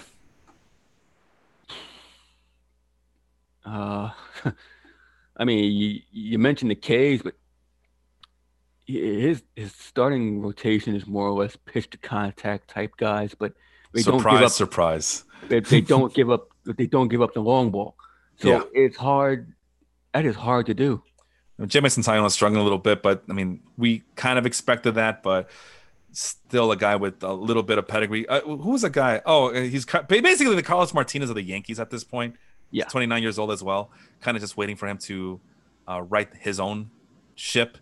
So he's banking on that. But that's a good assessment that you have. Like, to pitch to contact, which is something that he's been preaching all offseason. He doesn't care about the gaudy strikeout numbers or the high velocities. He's all about the movement and the command and not and the safe floors, right? Yep. Which explains the low home run per 9. And it's working out to his favor. Now, he did take a couple of risks here, one of them with Robbie Ray. And Robbie Ray's rewarding him. And again, the Blue Jays, what I say about the Blue Jays, you don't need to have an elite pitching staff. You just got to be middle of the pack, and that lineup is going to save you more than it's going to hurt you, right? And sounds like the Brooklyn Nets. Oh, a little bit of a crossover there. Okay. I see you. What do I say about them? I think they're going to struggle because it's a top-heavy team, and a lot of guys who were flourishing without the big three on that team are going to be butthurt about having reduced roles. Nope!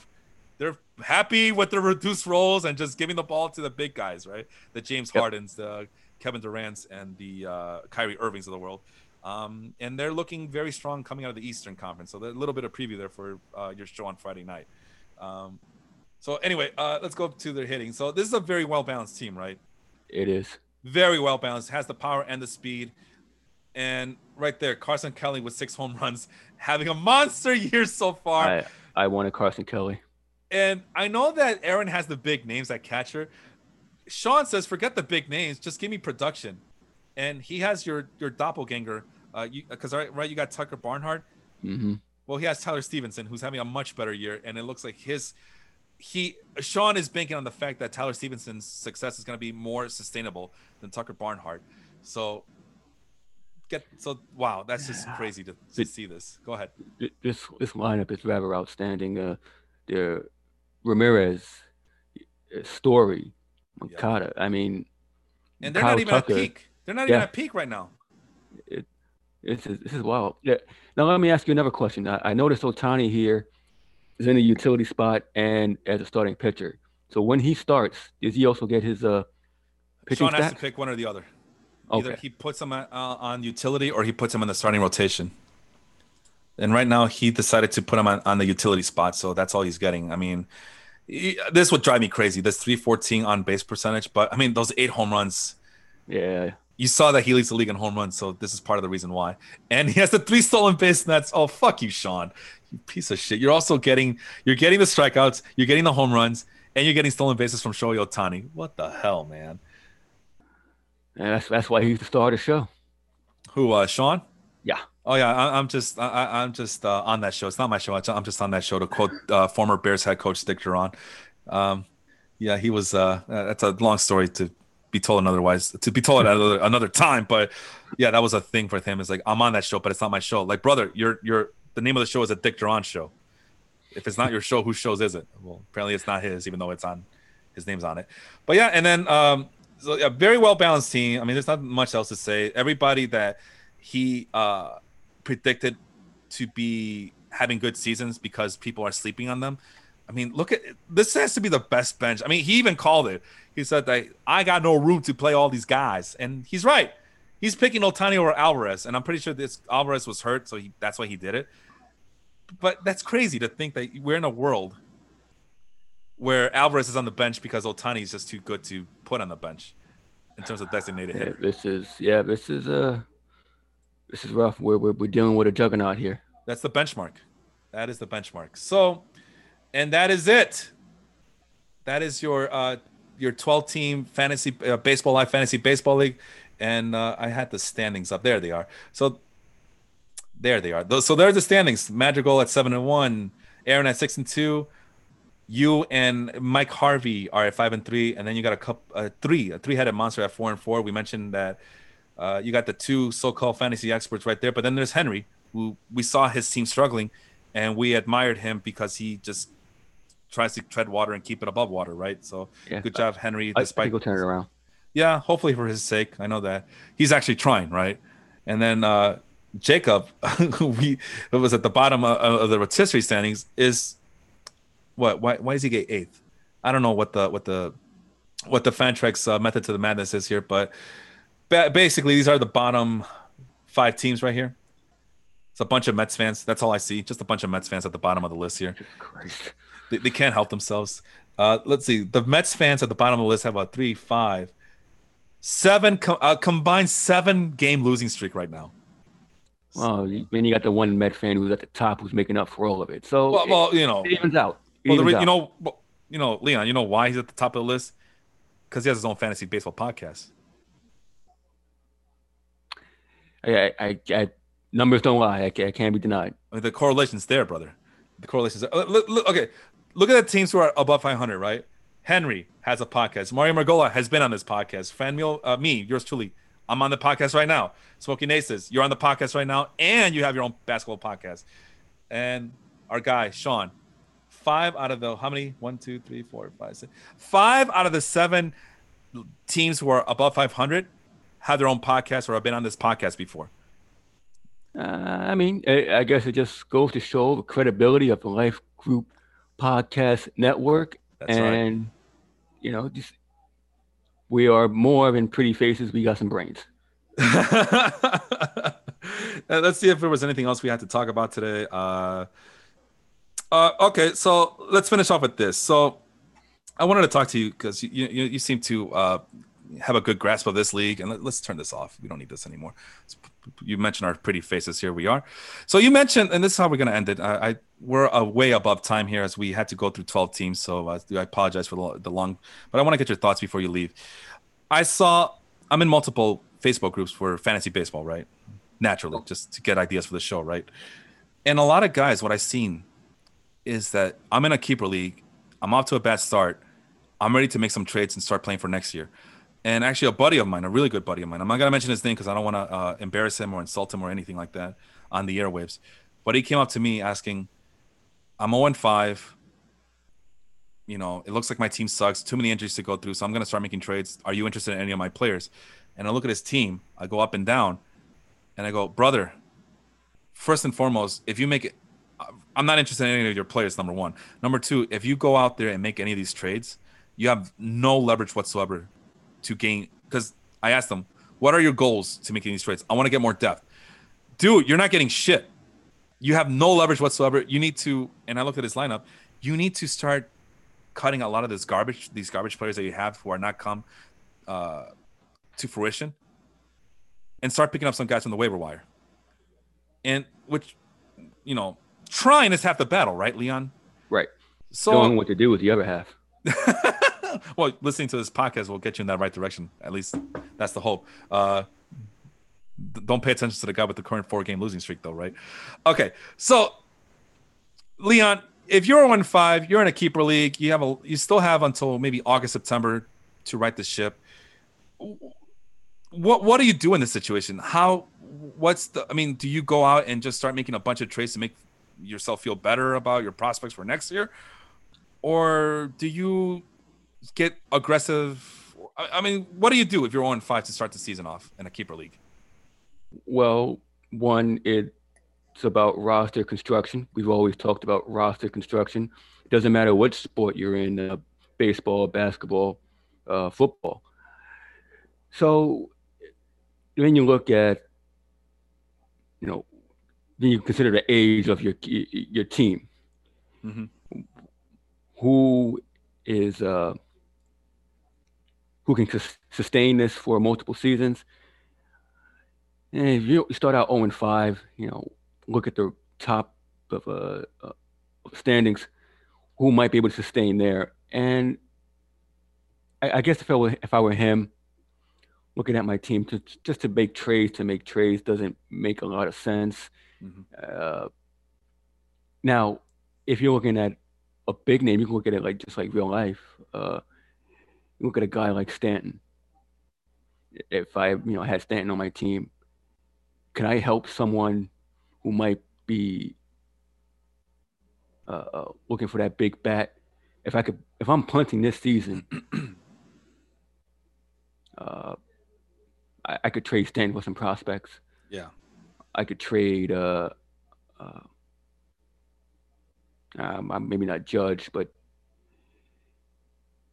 not your top tier, your second tier guys. You can get back something, 2-3 prospects, maybe a draft pick. So you're not totally punting the season, but you realize that you can play the long game. Yeah, and that's part of it, right? I mean, well, let me ask you this: are you still trying to salvage the season and try to win for this year alone, or is it just strictly for 2022 this early in the season? You can, because there's still streaming options. There's still, those guys like, for instance, I picked up Colin Moran. What do you think of Colin Moran? I don't trust him. Exactly. He's a 3-4 guy. You can get hot for a few weeks. You can ride that until the wheels fall off. But your second tier guys, you can look at, the Maikel Francos, the Colin Morans, those guys you can ride for a week or so, and still be able to compete. But if you're going to play the long game, I might consider trading someone who's missing that big bat, and get back someone, a rookie or a hot prospect who might be coming up real soon. Yeah, I mean that's one way of putting it, but man, you still have until August, because I've been put in that situation before, and in like over the years, I mean, you play this game long enough, you're gonna see all types of things, and I've done both. Where I've fire sale, take all my players. I want prospects, I want draft picks, and I want young keeper players for next year. And there was this one year, right, where again off to a slow start. I'm not gonna catch the guy who's in front of me in my division. So I go, all right, well, fire sale, fire sale. And what turned my thought process around that, Leon, was I tried to trade with a guy who I thought was in contention for, to win this league or at least to make the playoffs. I Right. figured that he would want that. And what ended up happening was after weeks of negotiations, he goes out to me and says, you know what, Felipe? I just lost my previous game. I think I'm going to start focusing on next year now. Like, what? Like, you're in much better shape than I am. I'm like, what? I don't know, 3-6, something like that, something crazy. And you're above 500. How are you going to give up? Like, Felipe, even if I catch the guy in front of me, my team's not good enough. Even if I make this trade with you, my team's not good enough. So I'm just going to pray for next year. I mean, if you're playing for, well, what is the point then? If you're constantly playing for next year, what is the point to any of this? I mean, to quote my guy, Herman Edwards, you play to win the game. You play to win the game. So ever since then, I'm like, screw this, trying to, stockpile on draft picks. And by the way, draft picks, we can trade draft picks in our league. And hint, hint, hint. Just make sure that it's a 1-for-1. So everybody should have the same amount of draft picks exchanging hands. Just if you're listening, that's the rules. Otherwise, Aaron and I and Sean will delete your trade. Well, reverse your trade, I should say. Anyway, you can get stockpiling draft picks, and chase minor league players and chase unproven rookies and second year men. But at the end of the game, it's a keeper league, right? And every year you're only as strong as your keepers. That's the foundation of your roster structure, right? Like you mentioned. So I think people are having it wrong. I think people are trying to emulate too much of what's going on in real baseball and putting it into practice in fantasy baseball, which it's understandable, but it's not always the right thing. So the last couple of years, if I'm down, I'm not giving up. I think I in last year because of COVID, I dropped all the way to 12th in the standings, right? Shame on me, fantasy baseball expert. But you know what I ended up doing?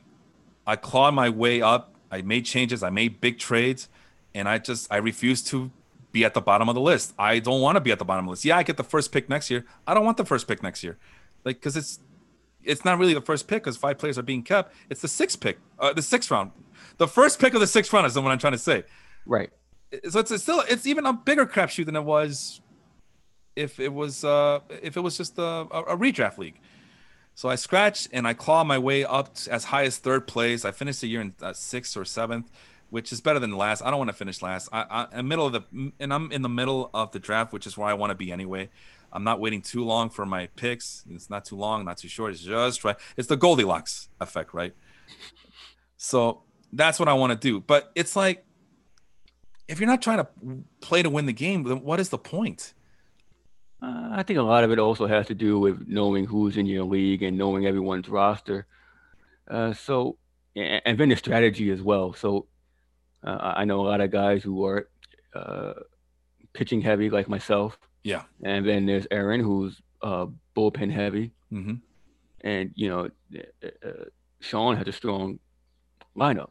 Oh yeah, that's So it's just a matter of who you're keeping and trying to play to someone's strengths. It's a bit, it could be a bit tricky. it is very tricky, but it's all about, I don't know. It's all about knowing what you have and just being, I guess, a little bit patient. And then again, the whole point is to try to figure out what to do for the rest of the season, right? Right. Because it doesn't matter. I mean, these are money leagues we're talking about, and people are talking about giving up already. So that just proves my theory once again that it doesn't matter if you're playing in a free league or a pay league. You could tell a lot about a person and their character just how they play fantasy baseball, which is another main theme that we talk about on this program. We've been talking about it with Mario and Sean now for many years now, and it's like how a person drafts and how a person manages their lineup on a day-to-day, week-to-week basis. You could tell a lot about them as they are as a person. And I've seen guys give up paying $100 entry fees. Just fuck it, $100. I don't give a shit. It's $100. I don't care. I mean, if you're that willing to burn money, that just tells me who you are as a person more than it does say about your baseball acumen. And that's just me. I don't know how you see it. I mean, what do you think about that? I mean, if I could wipe my ass with $50 bills, I'll do it. But it is what it is. Yeah. Uh, this fantasy season, these past 2 years have just been horrendous. Hmm. But injuries and COVID and health and safety protocols, it is such a crapshoot that you know what, you're pretty much throwing your money away anyway. So, what are you gonna do? Well, my point is, what are you gonna do? Try, just try. Set your lineups. You got 3 extra roster spots. Jacob, Jet, pick up 3 players from the waiver wire before it gets too late. Pick up minor leaguers. I don't care. Just do something. I don't want to hear like, well, the league's too hard, or there's too many categories, or it's a steep learning curve. I still don't understand the website. Leon got the website after a month, he says, and he's still learning, but he's trying, and that's all I'm gonna say about that. I'm sorry, go. Oh no, I was just writing in my book for the excuses that we're gonna have for you next week. No, they're not excuses. I'm just looking for solutions. That's a difference. I don't make up excuses. I'm just a problem solver here. Let's see. Hey, listen, if it weren't for these quote unquote excuses, I wouldn't have anything to talk about every week, right? Fair point. And that's a good place to stop right there. Let's go through the shows really quick. Dong City on tomorrow night with Jacob, with Henry and Vince. With the Audible, I'm pretty sure they got a lot to talk about after the draft. Corey Richmond asked me what I think about the Bears getting Justin Wilson. To me, it's just Ryan Pace and Matt Nagy getting 2, 3, 4 years at their current positions, undeservedly so. But they play the Bears ownership like a violin is what I'm trying to say here. And Matt Bushnell has been, our buddy Matt Bushnell, who is a host of the Audible, has been trashing Justin Fields this whole time. But now he's a Bears, and now he's coming around to it. So good, at least. You know what it is, Leon? It's Rocky all over again. If they could change and they could change, then I could change. We can all change, right? I mean, I guess unless you just go through like I said, all the human emotions of denial, anger, acceptance. The whole grieving, Yeah. process, which I've been putting off for a while now. I might as well just say it. My grandfather passed away this past week, and I've been just kind of distracting myself with this podcast, and I took my family out yesterday, and I've just been prolonging the inevitable. So I'm gonna have to go through the grieving process, or maybe I'm grieving right now and I just don't know it. So just want to give props to my guy Leon here for being a listening ear today and last night when I gave the admins the news that my grandfather. You are representing the other admins who were in that chat. So from the bottom of my heart, I do thank you guys for being my rock. We talk shit about each other. I know it's mostly for fun and trash talk, and we roast each other, but it's just good to know that when I need that listening ear and that rock of friends, you guys are there for each other, and for right now for me especially. So I do thank you from the bottom of my heart for being there for us. What's the next show there? The wrestling podcast. Yep. Thursday nights, I think. Yep, Thursday night. Corey Richmond, Jason Brooks, the Work Shoot Wrestling Podcast. And they have an interesting question on their group page. If you can get 3 wrestlers to start your promotion, who are you picking first, second, and third? Any quick bites there from you, Leon, before we go? Roman. Mm-hmm. Is that Roman with Paul Heyman or Roman without Paul Heyman? Oh, with Paul Heyman. Good answer. All right. And Seth Rollins, and who's your third guy? Becky Lynch. Ooh. All right. I wasn't expecting that. Maybe they'll combine powers and give us the Shield 2.0. Oh, please don't. With Paul Heyman and Becky Lynch, kind of a, what do you call it? A reunion of sorts, right? Huh? I think you put you for a job at WWE, man. well, even if I was looking for a job, I know I get fired after a week anyway, so it doesn't matter. We would like to wish you well and your future endeavors there, Felipe. Now get the fuck out of my office. Okay. I picked Okada, Tanahashi, and Naito. They're all from the New Japan Pro Wrestling. I absolutely love New Japan Pro Wrestling. When they were on the air here in America on regular American television, I used to love watching their shows every week. So I just can't help myself. I love those. I love that type of wrestling. I love that promotion. And if I'm setting my own promotion, that's what I want in my new promotion. Your podcast. And again, the hope is that we get a couple of guests, including me, on your basketball podcast, The Step Back.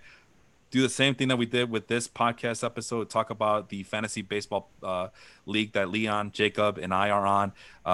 Looks like Leon will be crowned a new champion. I will wait until next Friday. I usually do a weekly roundup in our Basketball Life League group, I should say, Facebook group. But I'm going to hold off until Friday to make it official. Yep. Also catch our previous episode yesterday. Yes. Yesterday we spoke about the Knicks winning streak ended, KD's return, and so the teams who were out of the playoff contention, but looking forward to next season. Damian Lillard also was talked about as I was listening to it. Like I said, yesterday and this morning, going to New York, having that New York mentality. But do Knicks fans want to see the Knicks give up so much commodity just to get Damian Lillard? I think you should. If you're a Knicks fan, you want to see that. Just because, listen, you already got your bedrock. You got your RJ Barretts, your Julius Randle. You got the coach that you want. You got the culture that you changed.